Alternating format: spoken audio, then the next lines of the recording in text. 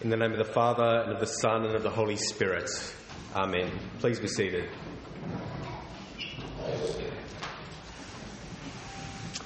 You're probably familiar with the phrase, "Sticks and stones may break my bones, but words will never hurt me." Does that ring a bell? Are you familiar with the versions that add quite an important corrective, in my opinion, and they go along the lines of, "Sticks and stones may break my bones, but words can also hurt me," or "Words will break my heart," or "Words leave psychological wounds." Have you heard those versions? I think they're true. The power of words. Just think of some of the power of some of the great speeches of history from around the world and also from our own country. "I have a dream. 87 years ago." Or Queen Elizabeth I, "I have the heart and stomach of a king, and a king of England too." In our own land, the Redfern speech by Paul Keating.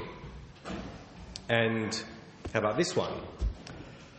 "Well may we say, God save the Queen, because nothing will save the Governor-General." Remember that one?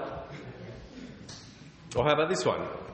"If he wants to know what misogyny looks like in modern Australia, he doesn't need a motion in the House of Representatives, he needs a mirror." Remember that one?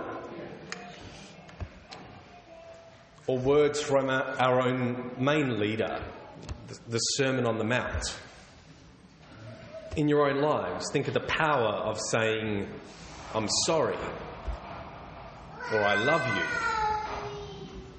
Words matter. What we say matters. And doesn't James know it? The tongue is a fire. The tongue is placed among our members as a world of iniquity, a restless evil full of deadly poison. It's heavy stuff. So if we engage in a bit of mirror reading and consider what could have been behind this text, I'd say someone has been engaging in a lot of trash talk about James and the network of Christians within his sphere of influence. There is deep wisdom and guidance on offer here. And I think we actually shouldn't limit what James is speaking about by the tongue to the spoken word. It extends by nature to the written word, to a communicative gesture, to a tweet or post or story or article. We don't need to explore those in detail, but keep them in mind. Suddenly got a lot quieter in here without Ezra running around. Do you think, just as I was reading the Gospel, this is a total aside off script, I thought, if Jesus was trying to put a child in the middle of the disciples, good luck to him if it was Ezra. It'd be, no chance. No chance.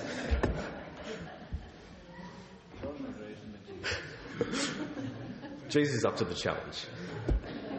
Words matter, okay? Words are powerful. And James is tapping into Jesus' teaching here, where he says, it is what comes out of a person that defiles, for it is from within, from the human heart, that evil intentions come. And remember, this letter is by James, a biological brother of Jesus, who was in that inner network of disciples.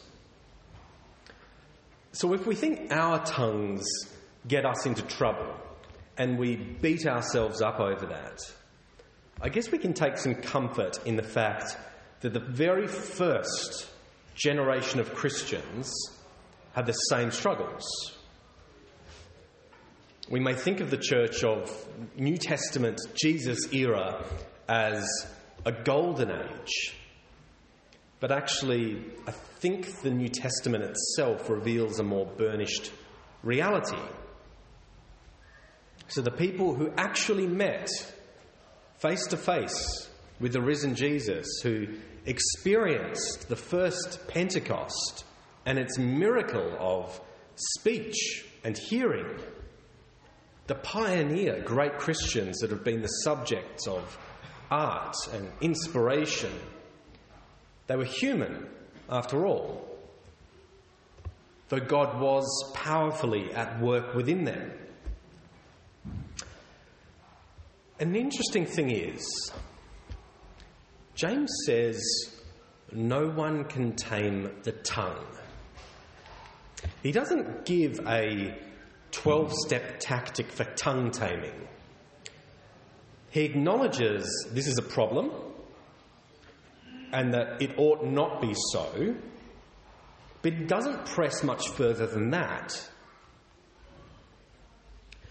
So let's imagine for a moment that what it would be like if you were to achieve in yourself exquisite elocution, free from sin. Maybe to you that means never swearing or participating in gossip or saying anything mean or listening to only nice, clean music. And please understand, I'm not saying there's anything, I'm not encouraging swearing or gossip, and I'm not suggesting there's anything wrong with clean music. They're all good. But imagine you got to a place of thinking, I have really nailed this whole tongue-taming thing. Would that feel good? Yeah. It would feel good, wouldn't it? Perhaps a nice little feeling of superiority to others who are less tidy in tongue, from your point of view. And therein, my friends, is a trap.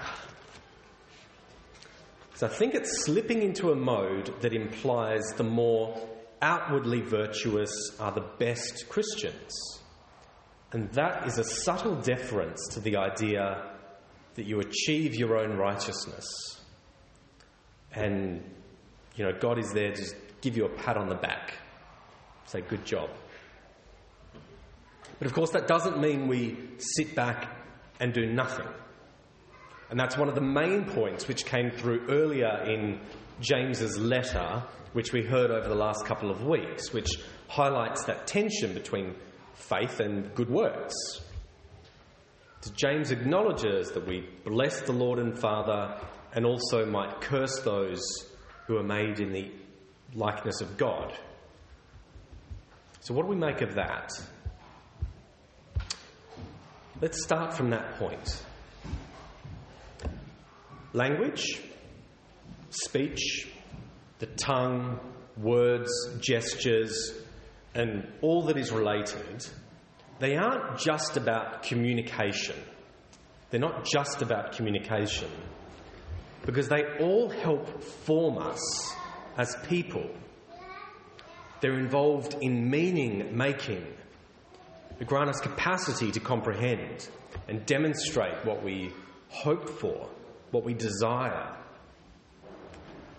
So silencing another, whether an individual or a group of people, that is an act of violence. And there are fascinating studies about the power of criticism and compliment and how that can reinforce behaviours. There are forms of psychological therapy which tap into the repetition of sentences and statements that help to rewire the fundamental narratives we operate out of, because the neural pathways in our brains can be moulded by words and the meaning those words carry. It's incredible stuff.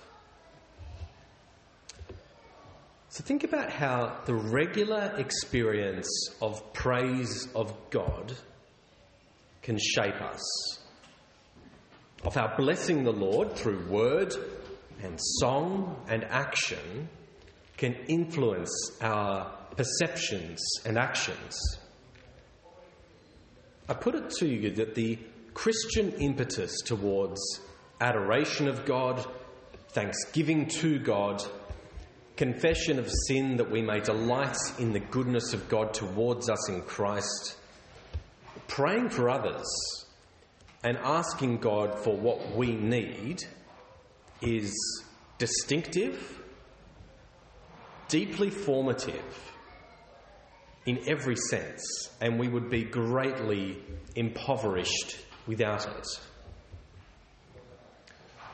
So the Holy Spirit can seize on what we say as an offering to God and imprint that offering back within us for the greater glory of God and the service of the kingdom. Speech, the tongue, words, can all be sacramental. That is, in the old Anglican definition, an outward and visible sign of an inward and spiritual grace. So do use discernment in speech. You already do, I'm sure, but it's entirely appropriate to keep in mind whether what we say helps reveal the life of Jesus within us or obscures it and dishonours it. But don't expect perfection this side of the pearly gates. And that's okay. That's actually okay. Jesus can meet you wherever you are at and carry you through the failures and limitations and sin that we all struggle with. The tongue, even though it be a deadly poison at worst, is overcome by grace. So give thanks to God for that. Thanks and praise and adoration and more. The Lord be with you.